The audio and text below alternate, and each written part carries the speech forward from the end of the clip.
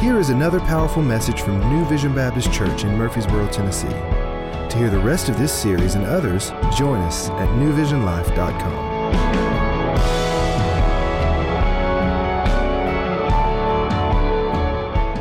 A couple weeks ago, I was reading in my quiet time journal. I'm going through a quiet time book called My Heart Cries Out by Paul David Tripp. Paul David Tripp is a pastor. He's a great writer. He's one of my favorites. And there are a lot of times when I'm reading Paul David Tripp where I'm encouraged. There's a lot of times I'm reading Paul David Tripp and I get mad at him. I'm like, don't you be telling me truth right now, Paul David Tripp. And there's a lot of times where it's exactly what I need to hear in the time. So I was having some time with the Lord, and I'm going to share with you what I read in my quiet time journal because it will help set the tone and our navigation for where we are going today. The quiet time entry in My Heart Cries Out was called One Thing, and it says this: one thing, one thing, one thing. It's hard to imagine one thing. When I seem to be attracted to so many things, it is a continuing struggle. It is a daily battle. It is my constant war. The world of physical attracts me, excites me, magnetizes me, and addicts me. I confuse consumption with satisfaction. I confuse satisfied sense with true joy. I confuse a stomach that is full with a heart at rest. Sometimes I would rather have my appetite satisfied than a grace-filled heart. Sometimes I would rather hold the physical than have the eyes of my heart filled with the beauty of the spiritual. I am tired of only seeing what my physical eyes can see. I want eyes to see what cannot be seen. I am tired of craving people, possessions, locations, circumstances, positions, experiences, and appearances. That'd be a good place for an amen. Somewhere in my heart, I know that only you satisfy. Deep in my heart, I want you to be enough. I must quit moving, running, driving, pursuing, consuming. I need to stop. I need to be quiet.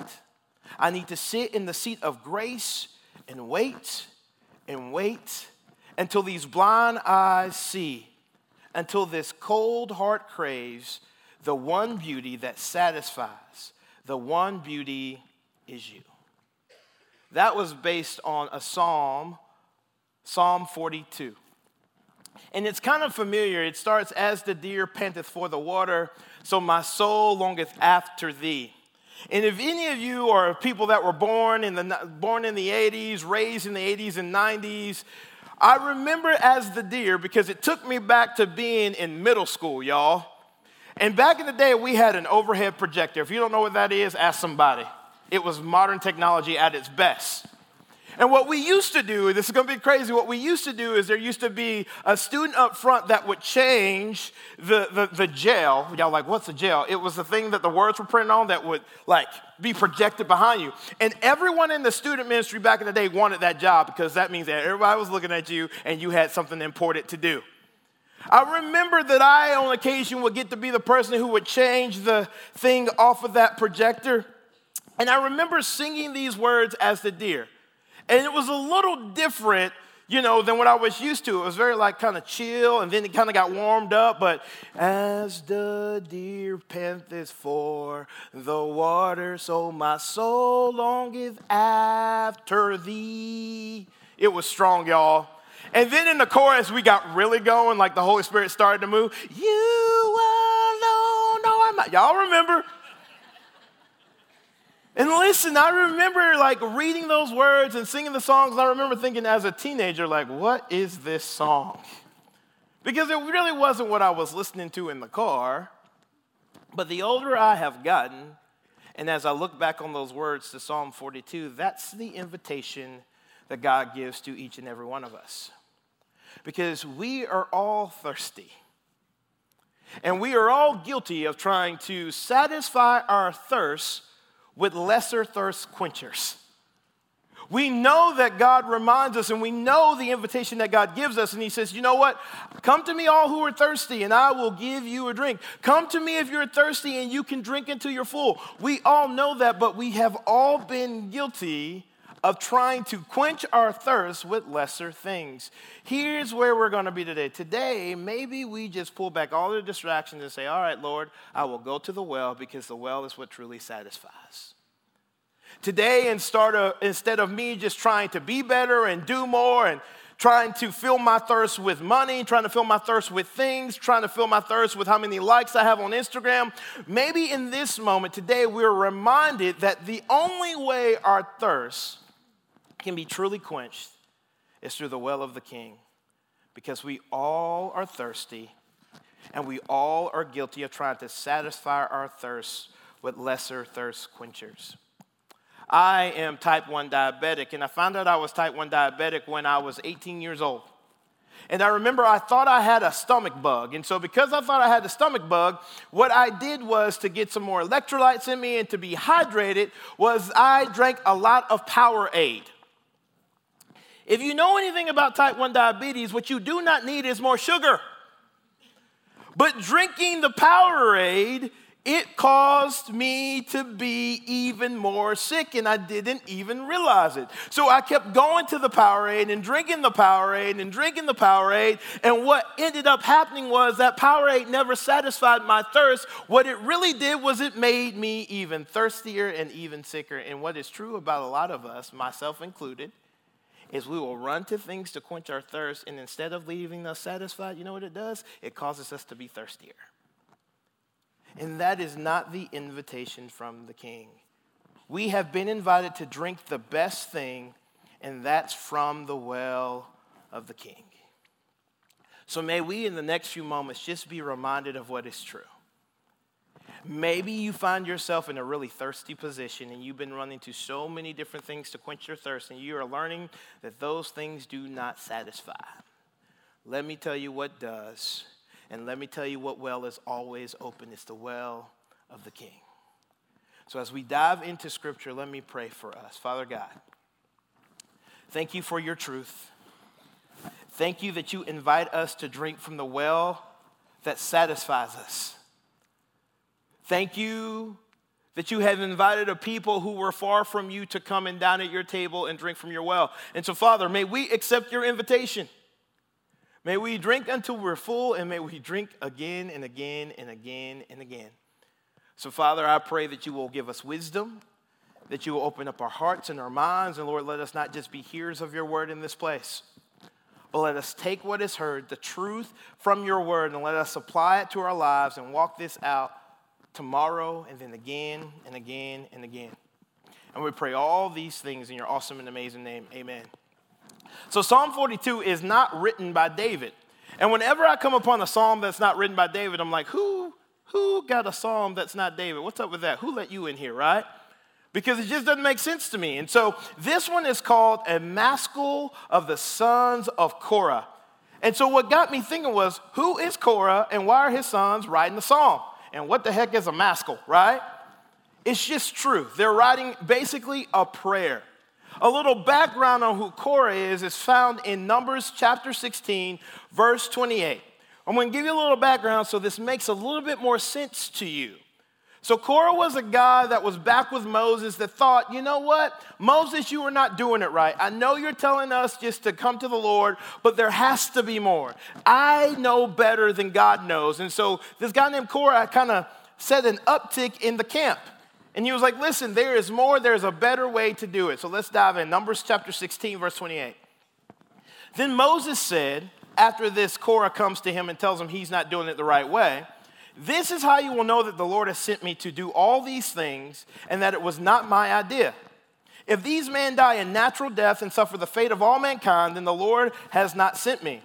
But if the Lord brings about something totally new and the earth opens its mouth and swallows them with everything that belongs to them, and they go down alive into the realm of the dead, then you will know that these men have treated the Lord with contempt. That is strong, everybody.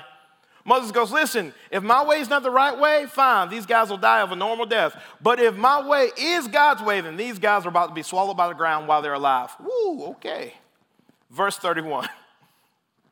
As soon as he finished saying all of this, the ground under them split apart, and the earth opened its mouth and swallowed them and their households, and all those associated with Korah together with their possessions.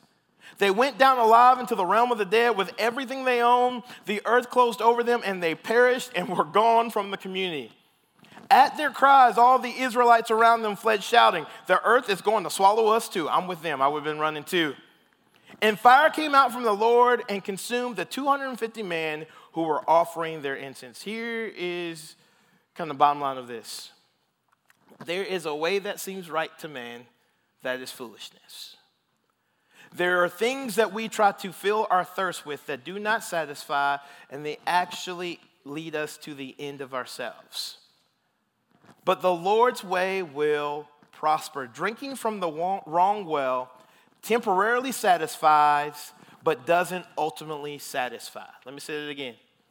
Drinking from the wrong well temporarily satisfies, but doesn't ultimately satisfy. It would be like drinking salt water. You think that that your thirst is being quenched, but what actually happens when you drink salt water? You become thirstier and you become more dehydrated. And so it may temporarily satisfy, but it will not ultimately satisfy. You might be going, okay, then what does satisfy? The Lord. And I'm not sitting here telling you that just because I'm a pastor. I'm sitting here telling you that because I have tried to go to other wells and they do not satisfy.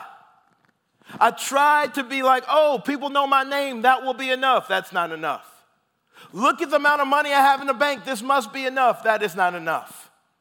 Look at the people who like my picture on Instagram. That must be enough. That is not enough. It's not enough. But what has never disappointed me is the well of the Lord.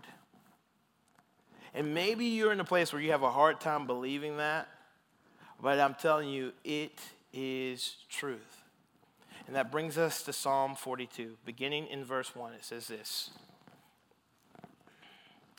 As the deer pants for streams of water, so my soul pants for you, my God. My soul thirsts for God, for the living God. When can I go and meet with God? My tears have been my food day and night, while people say to me all day long, where is your God? Here is an inconvenient truth that I do not like. The harder the journey, the thirstier we get. I don't like that. See, what I really want the case to be is, Lord, make my way easy. Lord, make the burden light. Lord, allow everything to always go the way that I want it to go. Lord, allow my prayers to be answered in the way I prayed them. Lord, I really would like for you to heal everyone in my life that is sick, and I really want my finances to always be in check, and I really want there to always be harmony in my family. But here is the truth of the matter. If everything is always easy, then I won't thirst for the things of God. If my way is always light, then I will start depending on Nick and forget who is really in charge and who really invites me to walk alongside them. But the more I walk this life and the hard times that come my way, the thirstier I get for the Lord. Think about it. In your hardest of times, in your deepest of valleys, that's typically when we're more aware of the hand of God. The harder the journey, the thirstier we get. I don't like it. But can I just tell you, but I do want to be filled from the well of the King. Because that is really what satisfies. I was talking with my wife yesterday, and we were just talking. I was telling her how next year I think I'm going to skip November. Because November has not been a good month for me in the last probably 6 years, 7 years. It just hasn't. And we were talking, I was kind of going over why November has been so hard. And I was like, well, 6 years ago, I lost my brother. 5 years ago, I lost a pastor I worked for from cancer. 4 years, I lost an aunt. And then yesterday, we lost my dog. And so I'm sitting there with her yesterday. I'm just like, you know what? I'm done with you, November. Let's just mark you off of the calendar because this is hard. I just want to be done. And it's funny when you say things out loud, how the Holy Spirit just meets you in that place. And so I'm sitting there and I'm having this conversation with my wife, and the Holy Spirit said, you know what, Nick, but I'm with you every step of the way. Nick, I've been in the midst of those valleys. I've been in the midst of those dark times. I've been in the midst of the pain. I've been in the midst of it every single time. And I have shown you that in the midst of the brokenness, I am still good. And I'm still on my throne. And the well is still open for you to come and take a drink. But Nick, here's what's true about the human condition. If everything is always easy, you wouldn't drink. And I don't want that to be true. But just because I might not want that to be true doesn't make it less true. Sometimes the harder the journey, I do get thirstier, and I know I can come to the well. And here's what I love about Romans 8:28. It says this, and we know that in all things God works for the good. Notice, it does not say in all things are good. And you look, and Paul, did you get that wrong? I mean, come on now. I want all things to be good. God will work all things to be good. But no, it says, and we know that in all things God works for the good of those who love him, who have been called according to his purpose. Here is the hope. As we go through hard times, not if we go through hard times, as we go through hard times, God is in the redemption business. So he is able to take the broken things and make something beautiful. He is able to take the hard times to mold us into the picture of what he wants, and that picture is Jesus. We know that the Lord is working in the midst of the broken things to make beautiful things. Psalm 42, verse 4. These things I remember as I pour out my soul. How I used to go to the house of God under the protection of the Mighty One with shouts of joy and praise among the festive throng. Why, my soul, are you downcast? Why so disturbed within me? Put your hope in God, for I will yet praise him, my Savior and my God. Remember how your thirst has been quenched in the past. And we talk about this a lot, everybody. We have bad memories. We typically are a people that remember the things we should forget, and we are a people that forget the very thing that we should remember. So the writer of this psalm goes, listen, I will remember. I'll remember how you have given me drink when I was thirsty before. I will remember how you have worked things for the good. I will remember what is true. Why? Because listen, in the midst of the valley, we need to be really good at remembering that our God is still good. In the midst of hard times, in the midst of the breakup, in the midst of the diagnosis, we have to remember that we don't have a God that is far off, but we have a God who is near to the brokenhearted and those who are downcast. We have to remember that he has come through before, and guess what? He is still in the business of coming through again. Your God has not fallen asleep at the wheel, everybody. And as I say that to you, I'm saying that to myself. Because sometimes the circumstances paint a different picture to us of what is true. But here's what I know to be true, is that he has come through before, he is good, and he has answered my number one need, and that's him overcoming death. And as long as the tomb is still empty, there is hope, everybody. Just look to the tomb. There is no Savior there. Remember, he folded his grave clothes up and said, hey, I'm coming back to get you. I have answered the number one need of your life. So in those moments where you forget and you are wondering, will this thirst ever be quenched? Remember that I have satisfied your thirst ultimately with the payment of my son Jesus. Verse number 6. My soul is downcast within me. Therefore, I will remember you from the land of the Jordan, the heights of Hermon, from Mount Mizar. Deep calls to deep. In the roar of your waterfalls, all the waves and breakers have swept over me. Sometimes the well of the Lord does not seem to satisfy. Listen, do not let your current place tell you of the future outcome.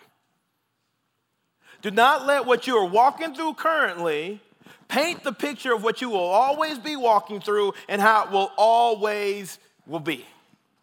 Can I just tell you, this leg of the journey is a temporary leg of the journey. And I get some of you are going, but Nick, you don't know my story. Listen, I know my own story. I know that there have been times where you go, woo, Lord, a breakthrough would be nice now. Lord, if you want to go ahead and come through now. But can I just tell you, hindsight is 20/20. Sometimes our foresight's off. Sometimes we fail to see that, hey, the breakthrough is coming and the walls are going to fall, and Lord, you are ultimately good even though you don't feel good right now. I know you have not forgotten me, and hear me, everybody. I just want to remind you, we talked about this through smoke signals.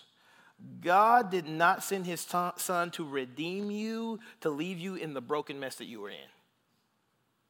Your worth has been established and seen on a cross. Don't let the enemy lie to you and tell you that you're in this place because God doesn't love you and God is not for you. That is not true. What is true is the world is broken and Jesus is the great Redeemer and he's in the process of mending broken things. And ultimately, we know that when we arrive in glory with him, all things will be made new. But right now, we're in process. So right now, there are times where we are thirsty and he invites us to drink and then drink and then drink again. And I think sometimes when the canvas is most empty, we go, look at how bleak this canvas looks. But I look at it this way. The Lord is on the verge of a masterpiece. And my wife would tell you that I'm always glass half full. She'd be like, Nick, can you just be in the dirt with me for a minute? But listen, I'm not telling you something to make you feel better. I'm just telling you what I've seen to be true. And I have just seen over the course of my own life, in my own story, in my own narrative, that when times are the most bleak, that's when God shows up and reveals a masterpiece in ways that I never thought or imagined. Verse 8. By the day, the Lord directs his love. At night, his song is with me, a prayer to the God of my life. I say to God, my rock, why have you forgotten me? Why must I go about mourning, oppressed by the enemy? My bones surf with mortal agony as my foes taunt me, saying to me all the day long, where is your God? Sometimes we can't see the evidence of the Lord moving. It doesn't mean that he is not moving. Why, my soul, are you downcast? Why so disturbed within me? Put your hope in God, for I will yet praise him, my Savior and my God. Here is what is true. Hydration is a process. Let me say it again. Hydration is a process. If you're running a race, you do not just drink once, do you? And go, hey, this will satisfy me the whole race. If you're running a marathon, which this Christian life and this Christian walk is a marathon, you don't just drink one time and plan to be hydrated the whole time. No, hydration is a process. That means you come back, and you come back, and you come back, and you come back. Because hydration truly is a process. And the writer of this psalm, he's reminded himself, but he keeps coming back to the well. Keeps coming back to the well. To be hydrated by the right thing is a choice. Hear me. You can keep drinking from what you've been drinking from, and you will continue to get what you've always gotten. Or maybe come to the well that you've been invited to drink from. John 7, verse 37 says this. On the last and greatest days of the festival, Jesus stood and said in a loud voice, let anyone who is thirsty come to me and drink. Whoever believes in me, as Scripture has said, rivers of living water will flow from within them. Notice, though, it's an invitation. Come to me, all who are thirsty. You have a choice to go to the well or not. Matthew 6:33 says this, but seek first his kingdom and his righteousness, and all these things will be given to you as well. Another way to say this, come and drink from me and it will satisfy. Again, there's a choice. There's a choice to be made. Either you can align with him or do it by your own agenda. It is your choice. And for me, I'm in the process of going, all right, Lord, I'll just join you in your work, because it says that all these things will be given to you as well. Everything that I need will be added to me when I align myself and come drink from your well. John 14, verse 11. When Jesus is having the conversation with a Samaritan woman, he says this, "Sir," the woman said, "you have nothing to draw with, and the well is deep. Where can you get this living water?" I love this because she's saying, hey, I have all this stuff in order to get my water. I have all these attributes, all these ways of getting this living water. I will work really hard to get this water. And then she looks at Jesus and goes, hey, Jesus, you don't have all these things to get this living water. And I love Jesus, y'all. Whew. She keeps going. She says, are you greater than our father Jacob, who gave us this well and drank from it himself, as did also his sons and livestock? Verse 13, Jesus answered, everyone who drinks this water will be thirsty again. But whoever drinks the water I give them will never thirst. Indeed, the water I give them will become in them a spring of water welling up to eternal life. Verse 15. The woman said to him, sir, give me this water so that I won't get thirsty and have to keep coming here to draw water. She hears the word of Jesus and says, I'll take some of that. You meaning to tell me that it's not by just being good enough and doing the right thing and having enough in the bank and having the right job and having the perfect family? She's like, those things don't lead to living water. Jesus goes, no, the only thing that leads to living water is me. And the well is open. And you can come and drink as much as you want.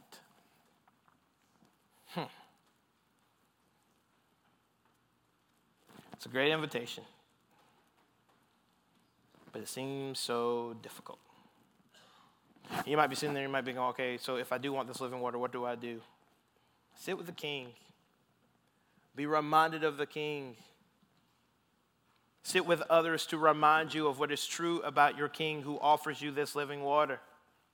Pray often. Talk to the King. That's a conversation. Here's the thing. Don't let that be a one-sided conversation. That's not prayer. That's called a dialogue.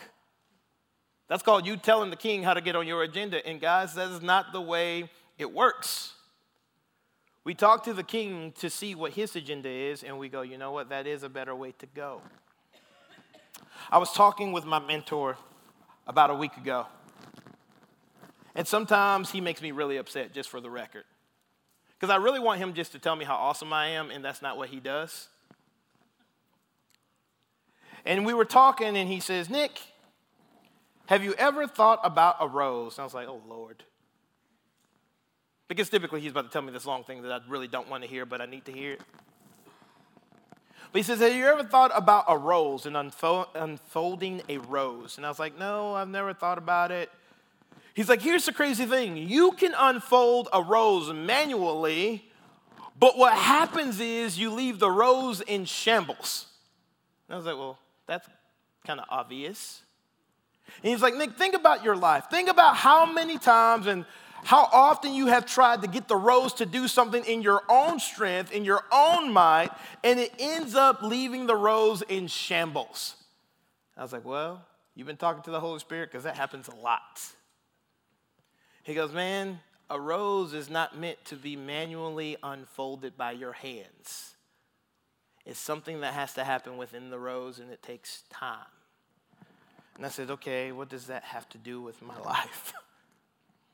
He goes, Nick, here's the truth of the rose. He's like, eventually it will be opened, but it takes watering, it takes sunlight, it takes the only thing that God can do. And here's the thing, Nick. Sometimes the watering comes through storms. Sometimes the watering is through a cool spring. Sometimes the watering is through a summer rain. But Nick, know that the rose will eventually be unfolded as long as it gets its source from the water. And I looked at him, I was like, oh yeah, that's pretty good, I guess. So hear me. You are going to be tempted to do this thing in your own might. Hey, I want that child that has left and is running from the Lord. I want him to come back, and so I will unfold this rose, and I will do it myself. And we find that we just have petals and pieces. I will figure out my finances my own. I don't want to talk to anybody about it. I don't want to get wisdom from it. I'll just do it, whatever that means. I'll just lie a little bit on my taxes. Not a big deal. The more I try to do it in my own strength and the more I try to hydrate myself, the more my life looks like petals on the ground. But when I say, Lord, I'll take your water. Lord, I will allow your refreshing rain. I will allow the rain from the storm to come and to do something that I can't see initially. But I know that you're working and you're moving, and eventually I look back over my life and I see that the rose has been opened before my eyes, not because I worked harder, but because the King is a gardener and he knows what he's doing. Can I say that to you again? The King knows what he's doing. And so for us to continue in worship today, our worship team is going to sing a song that really is our prayer. And in this moment, you are allowed to sit where you are, but I want you to hear the words of this song because there's no better way I can think of to close a message out by having someone sing over us what is true. In just a moment, I'll come back and close this out. But here's what is true. As the deer panteth for the water, as long as that deer goes to the right well in the right spring, you know what ends up happening? That deer is satisfied. That deer is nourished. That deer is hydrated. So the writer of Psalms got it right. As the deer panteth for the water, so my soul will longeth after thee. In normal speak, I would say it this way. I will go to the well of the Lord and drink until I'm full, and then drink again and again and again. And I know that eventually I will be hydrated and full. So as Pam sings over us, I pray that you sit here and hear the words of this song as we continue to worship.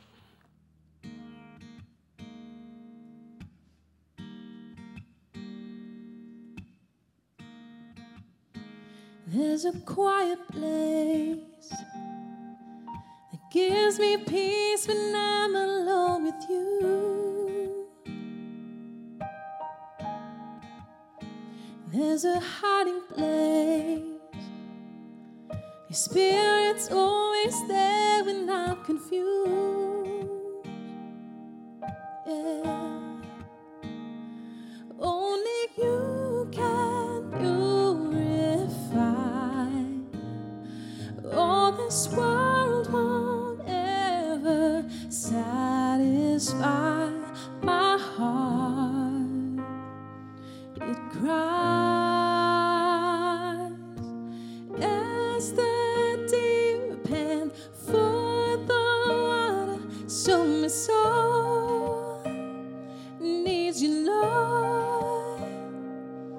We're thirsty 'cause you're the living water, and my soul needs you, Lord. I need you, Lord.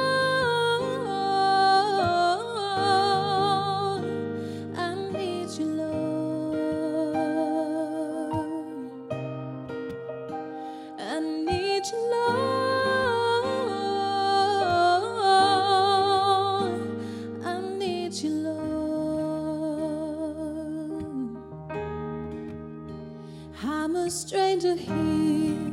I'm thirsty 'cause I know it's not my home. Yeah, like a desert here. I need your lips.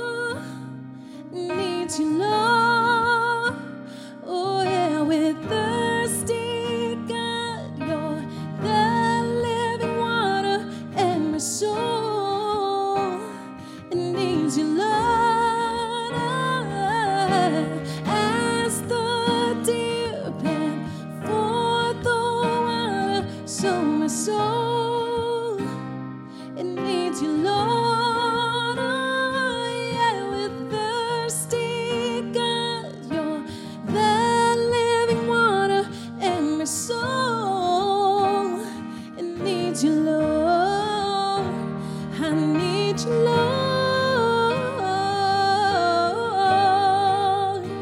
I need you, Lord. Ooh, yeah. I need you, Lord. I need you, Lord. Quench our hearts and fill this space with heaven like a flood. Oh,